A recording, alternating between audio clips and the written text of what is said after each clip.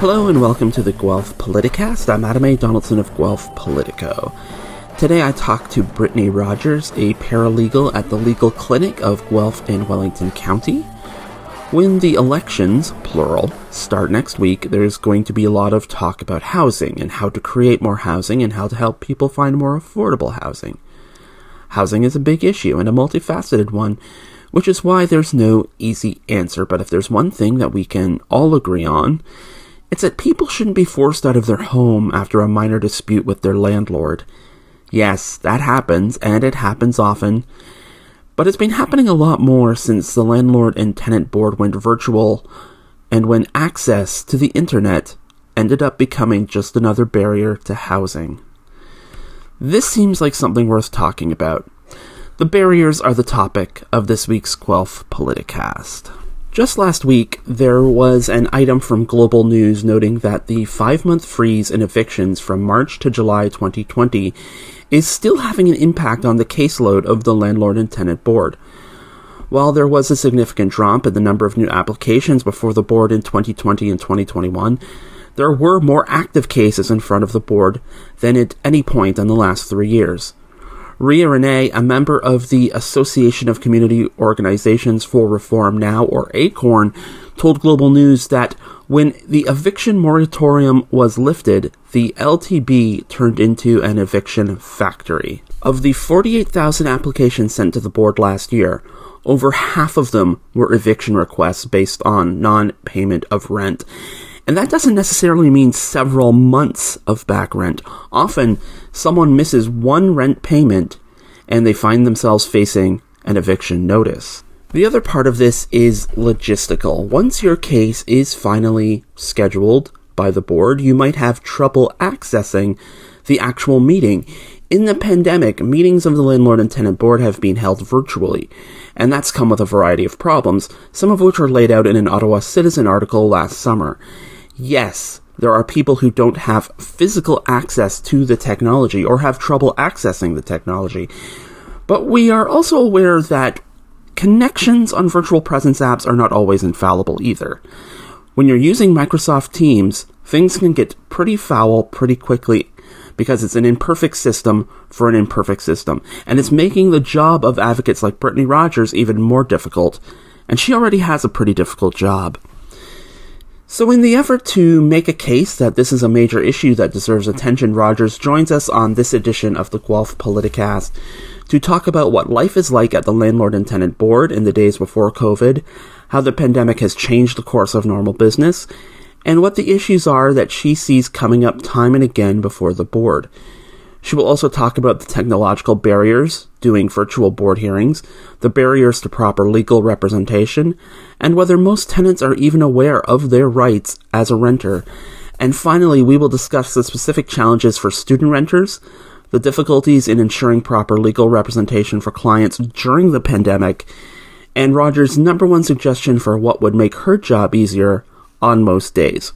So I caught up with Brittany Rogers last week via Zoom. Okay, so Brittany Rogers, thank you so much for joining me today. Thank you. Could you talk a bit about your job to start things off with the Guelph Wellington Legal Clinic and you know, sort of what being a paralegal entails in terms of like what is a day in the life of Brittany Rogers? Okay, so I am a licensed paralegal and I work at the Legal Clinic of Guelph and Wellington County. So the Legal Clinic is funded through Legal Aid Ontario. So we provide free legal advice and information to residents within Guelph and Wellington County. And the area of law that I specifically provide advice in is landlord and tenant, so the Residential Tenancies Act. So a general day tends to be a lot of summary advice. So a lot of tenants contacting our office, they're facing eviction or their landlord is not fixing something in their rental unit. So my role is to provide them some advice and maybe equip them with some tools so they can address the issue and get the matter resolved. Mm-hmm. Another large part of my role is providing what's called tenant duty counsel. So that means on average, 2 to 4 days a week, I am in attendance at landlord and tenant board hearings where I provide tenants with quick summary legal advice so they're a bit better prepared to represent themselves at their hearing. That's a pretty interesting way of sort of looking at the job. And as you're talking, it made me wonder, how often does the advice or like the stage where somebody calls for advice and they get sort of direction from you, how often does that sort of, I guess, end the whatever problem they're bringing to you? I mean, how often does a problem manage to work itself out as opposed to going all the way to the tribunal? That's a good question. And I don't know the answer to that 100%. Because the nature of my role is to provide summary advice, I am trying to equip tenants with the knowledge to try and solve the issues sort of on their own, to help tenants feel a little bit more empowered to communicate with their landlord and understand their rights. So sometimes a tenant contacts us because they haven't paid rent and I never hear from them again. Or sometimes a tenant calls us on March 2nd saying, I wasn't able to pay rent on the 1st. What should I do? And we give them some steps and help them navigate the system. And then they might call us back in a couple of weeks and say, okay, I got the eviction notice. Now, what does that mean? So I think it really depends. Sometimes we see tenants sort of before a legal issue has really gotten to the point of the landlord and tenant board. Other times we don't talk to a tenant until they have the sheriff's notice on the door and they're wondering what to do. So yeah, it's hard to say. I think we see tenants sort of in every stage of the legal process. I'm curious how the pandemic has affected sort of your workload. And we've heard a lot of things anecdotally about how the pandemic has, because people are out of work, they don't have as much work. Prices have gone up, rent's gone up. If we were to be having this conversation in February 2020, would your daily workload be looking different than it is in April 2022? I would say, as far as the amount of client or the amount of tenants that we provide advice to, I would say we are seeing right now that we are sort of returning to pre-pandemic levels. We definitely noticed a slight dip in the amount of people that we came in contact with sort of throughout the pandemic. As far as workload, I would say I feel as though I'm just as busy, but it's changed. So in February of 2020, we had landlord and tenant board hearings in person 1 or 2 days a month. In now, April of 2020, we have landlord and tenant board hearings probably 4 days a week. So that has really shifted because of the digital first approach by the landlord and tenant board, that all hearings now are over Zoom. So I would say the way we work has changed. Is that a functioning of just, it's easy to hold a meeting over Zoom as opposed to getting everyone together in person, that the ease of access of the technology makes those meetings easier to hold versus having them all in person before? I think the access to technology is easier for landlords. I would say access to technology is not easy for tenants. So I would say it's a major access to justice issues for tenants. Right. I would say that tenants are not, specifically low income residents, do not have access to the same technology that a lot of other people may have, right? I think we often sort of take for granted that we can just log into the internet on our phone, on our laptop, and attend a Zoom hearing. But I would say that's not the reality for a lot of tenants facing eviction. Right. I guess that's sort of a preconceived notion, right? That, a lot of landlords, probably a lot of members of the board, legal representatives are like, oh, this is easy to just hop on the internet. But it is it is a serious barrier if maybe you are facing eviction and you can't pay your rent. If you're not paying your rent, you're probably not paying your internet bill either. And then on top of that, places like libraries were closed for the longest time. It's created a false sense of convenience in a certain respect. Yes. And I mean, I would agree. Sometimes it is a lot easier to join over Zoom, but I also have that privilege of having easy access to that. We're definitely seeing what has sort of been called a digital divide, where low-income tenants do not have access to the technology. Tenants who may be illiterate or whose first language is not English have a difficulty accessing the technology. Tenants who are living with a mental health challenge have a really hard time sitting on Zoom for 4 hours waiting for their hearing to be called. Right. So it is definitely creating a challenge for tenants. It's creating an issue of access to justice for tenants. And I mean, what we're seeing is so far this year, I have only, as tenant duty counsel, I've only spoken to about a quarter of the tenants who have cases. So that's telling me that the majority of tenants are not in attendance at their landlord and tenant board hearing. Okay. I think there's the Advocacy Center for Tenants Ontario, and they created a report where they did observe some hearings. And I think they found that the majority of tenants were not in attendance at hearings when they observed, whereas about 86.5% of landlords were there. So there's a huge divide between who's participating in their hearings. And I think a lot of that comes down to the digital approach and tenants not being able to attend. What happens if a tenant can't attend their hearing? So usually what happens is the hearing will proceed as what's called uncontested, meaning that if the landlord is there, but the tenant is not there, the hearing does proceed. And most often that does result in some sort of eviction order against the tenant. I'm not a lawyer. Or Me neither. Or I was going to say, you're not a lawyer either, but you definitely have more legal knowledge than I do. How is that not a miscarriage of justice? I mean, I again, you can correct me on the terminology, but it just feels there's something essentially wrong about someone not being there as legal action is taken against them, especially about something as fundamental as like where you live. Yeah. I mean, I think the stakes are very high for a tenant facing eviction, right? They're losing their home.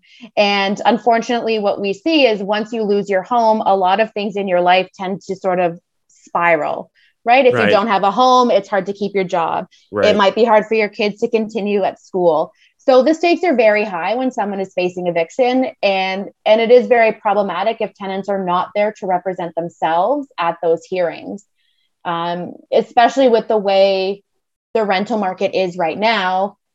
You know, rents in Guelph and in Wellington County, I would say, are almost unaffordable, right? So, you know, if you're evicted, you're in a very difficult position.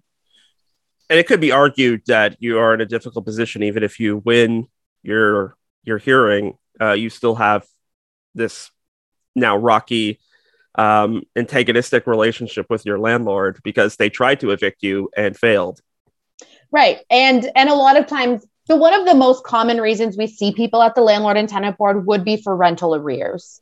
And so generally, if you owe rent, you may have an opportunity to stay in your unit, but you're going to have to pay back those arrears. So we're seeing people with pretty hefty repayment plans to maintain their housing. So that can also, you know, you're on a year of a repayment plan. That's going to be a tough year as well, right? Abiding by that repayment plan, because that threat of eviction can always sort of be looming over you, right? That payment plan is not adhered to, and now you're facing eviction because of that. So is it a trend that And maybe it has nothing to do with COVID either, or maybe the present housing condition in town. But I mean, is it like somebody misses their rent and the next day the landlord's like, okay, you're out? There's kind of no. I guess I'm wondering where the humanity is in all of this. So as far as rent arrears goes, and this is sort of just general, it's not really legal advice, but if rent doesn't get paid on the day that it's due, your landlord can serve you with what's called an N4. And an N4 is a notice to terminate the tenancy based on rent arrears. That does give you 14 days to pay. So if you're able to pay within that 14 days, then that notice is void and nothing more happens. Mm-hmm. If you don't pay within that time frame, that's when the landlord can apply to the landlord and tenant board. I personally feel it is a lot easier to get on top of rent arrears if something is done within the first couple of months. It's harder when you owe $15,000 to try and repay that and figure out a plan versus if you owe a couple of months, right? There are some resources within the community to help people with rent. There is the rent bank, there's the housing stability fund.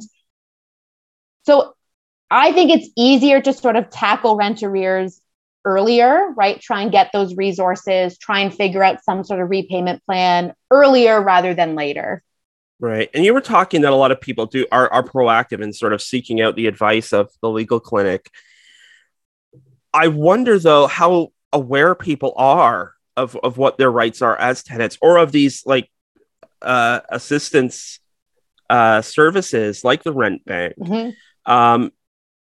I mean, there are so many people who feel like they are alone and will suffer through and maybe allow it to get to the point where they are being served with an eviction notice, unaware of what their rights are, number one, and number two, of what their options are. Yes, I would agree. I think it can be very difficult for tenants to seek out that information and find it. And a lot of times I think tenants feel they're in a very vulnerable position and they feel as though their landlord has the power. And I think that's why what we try to do is we do try to inform tenants of their rights so they can be a little bit more empowered to go back to their landlord and say, yeah, you gave me this eviction notice, but this is what the notice says. I don't have to leave. And we also try to communicate and create relationships with some of our community agencies.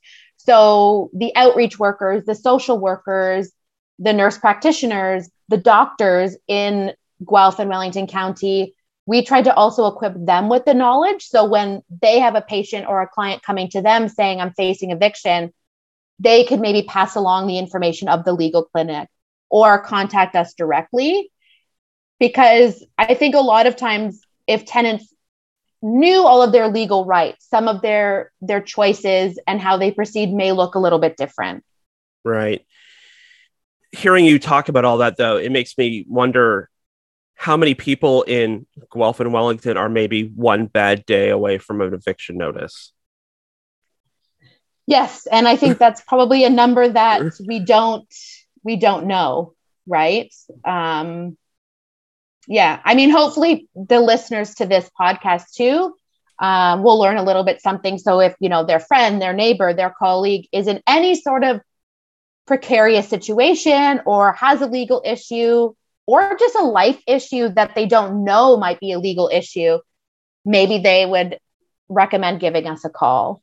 We give legal advice, but we also try to help people navigate different areas of law, right? So there's some areas of law that I'm not an expert in, and it's not something that I can provide advice on, but we try to help people navigate and provide referrals as to where they can go to get the help that they need. The other part of this too, and I know that the University of Guelph has, or I should say the CSA at the University of Guelph has a group that specializes in helping student tenants. That's another big portion of the Guelph rental population is specifically the students as well. Do you deal with student renters very often through the legal clinic? Yes. So actually, when school is in session, every Monday afternoon, our legal clinic provides drop-in hours through the Student Help and Advocacy Center.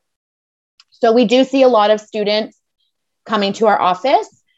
Their legal issues can be maybe slightly different than what we might see of non-students. So yes, we do tend to see a lot of students. This year we did, well, I guess back in 2021, we did switch those office hours to virtual. Mm-hmm.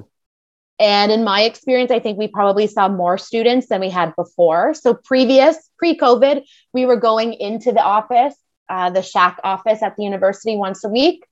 Post-COVID or during COVID, we switched that to virtual.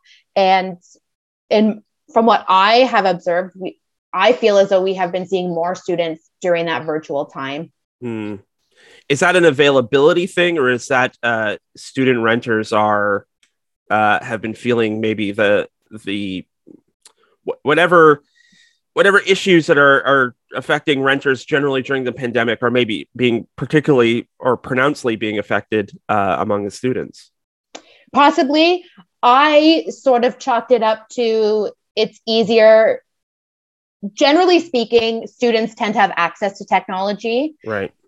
So I chalked it up to that it was easier for a student to log into like a Zoom session instead of actually coming on campus to access the office. Right. That's a bit anecdotal, but that's sort of my thinking, right? Is that a lot of students were at home when they would access the service. So it was a bit easier than coming down to campus. You're an advocate. You spend a lot of time at these hearings and things, so I'm sure you have a lot of thoughts about how the process can be improved, and I'm wondering what those are. I think the first thing would be a return to in-person hearings. So I think right now the default is all digital, all Zoom, and I think that needs to change, that the default needs to be in person. I think that there might be circumstances where digital could work if that works for both landlord and tenant, but I think ultimately it should default to in person. I think that's sort of the big one, is we need to see that happen, is the return to in person. Mm-hmm. I think from a bigger systemic perspective, it would be nice to see some sort of evictions prevention in place. So whether that be actually in the legislation, for example, maybe before a landlord can file an eviction application, they need to do a few things first before that application is actually filed. So trying to avoid going to the landlord and tenant board altogether might be nice. And one thing, and this is kind of a small thing, but it tends to happen a lot when we're doing Zoom hearings. As a lot of tenants are participating by phone, they have no visual cues as to what's happening. Right. So they're sort of just sitting on the phone, listening, not understanding what's happening because they can't really see anything. And this was a recommendation that was done in an ACTO report where a lot of legal clinics kind of came together and put forward some recommendations. And I thought it was sort of an interesting one, is that there's maybe a dedicated email or phone number for the landlord and tenant board, specifically for tenants who are experiencing technical issues. So maybe they're in the middle of their hearing and their internet just stops and now they can't get back in. So could they maybe call to at least let the landlord and tenant board know, hey, I have the intent to participate. I want to be here, but I have no internet. Mm-hmm. Because what we're seeing now is if you're disconnected during your hearing, you call back in or you dial back in, and now you're sitting in a waiting room. And you could be sitting in a waiting room for 2 hours because another hearing is going on. They don't know you're in the waiting room. So that's a bit of a small one, but I thought it was a bit of a neat recommendation. No, I'm not sure it's small at all, but I mean, it almost seems like the system is built to fail for people who are being evicted. I mean, that's what it feels like. I'm not sure how, I'm trying not to put words in your mouth, but I mean, just hearing you explain it, if you're struggling to stay in your home, uh, the system it doesn't sound like it's built to help you. No, and I've been reading, there's been some recent news articles. I read one recently from Globe and Mail where a tenant said they were on the phone and they thought they were working something out with the help of a board mediator, but in fact, they were talking to the landlord's lawyer and they made an agreement. And I think I've read that now twice where tenants have had that similar experience because they're on the phone, and we know that the majority of tenants are participating over the phone. They can't see what's going on. So they're sort of placed in a room, someone's talking, they don't fully know who it is. So, there's a lot of challenges with fighting for your home when you're on the phone. Yeah. I think too, there's no face to the situation either, right? When you're on the phone, there's certain nuances that aren't picked up when you're in person talking to someone. So yeah, we're seeing a lot of challenges, I think, with, as I've said, access to justice. And yes, as I said, the stakes are high for tenants who are facing eviction, right? What would make your job easier? Well, I guess I'll still go with the in-person hearings. This is selfish, but it can be a struggle sometimes to do tenant duty counsel because I'm expected to be in 7 different Zoom meetings, all starting at the same time. Right. Right. So there's a struggle. You log into one, you log into another. So if we were able to hold in person, it makes scheduling for me a little bit easier. Right. And I mean, generally, aside from what would make my job easier, I think it is a better way for tenants to fight their eviction if they're able to be in person. I mean, it strikes me as, having sat on a Zoom call waiting for somebody else to pick up the other end, right? You're wondering, well, what's happened? Have they forgotten? Are they having technical difficulties? Are they in the waiting room? Have I logged into the wrong Zoom link? It just, it seems so much easier. Well, where is Brittany at? Well, she's in the hearing down the hall. And and that's part of it, right? When we had in-person hearings, I had no problem going out into the hallway and saying, I'm duty counsel. Who's a tenant? Who wants to come talk to me? Right. I don't have that ability, right? Yeah. So at the start of the hearing, sometimes I get to give a little spiel. I'm duty counsel. This is what we do. But after that, there's not much opportunity for me to interact with tenants. Right. And I think that's why we're seeing, as I said, so far this year, I've only spoken to a quarter of the tenants who had hearings on the docket. So yeah, it's easier to be in person. You can kind of convince people, explain to people who you are, right? There's a face to who you are. People kind of have to see you to trust you, don't they? I think that goes a long way, right? Yeah. When they can see you, and yeah, I think that goes a long way. I think people feel a lot more comfortable having a face-to-face conversation at 6 feet apart, as opposed to just sort of talking over Zoom, right? And again, most tenants that I talk to are on the phone. So even if I wanted to turn the camera on, they can't see that anyways. Right. Maybe to wrap up, a bit of a more broader question, because you are at the legal clinic. Granted, you have a particular area you focus on, but how big of an issue is just like accessing, like having the ability to access the legal system, just in terms of like community wide? How much easier would dealing with some of these problems be if people could have an easier time accessing the legal system and getting the representation they need, no matter the issue? Yeah, I think pre-COVID, there were obvious barriers to access the legal system and to access justice. And I think with COVID, that has made it even worse. So, now people can't even go down to the courthouse and maybe talk to the court clerk and say, what do I do? What forms am I supposed to file? Right? There's no actual body to go down and ask those questions. We saw even an end to in-person advice for family law issues and criminal law issues, right? So I think, yes, that has put up a lot of barriers.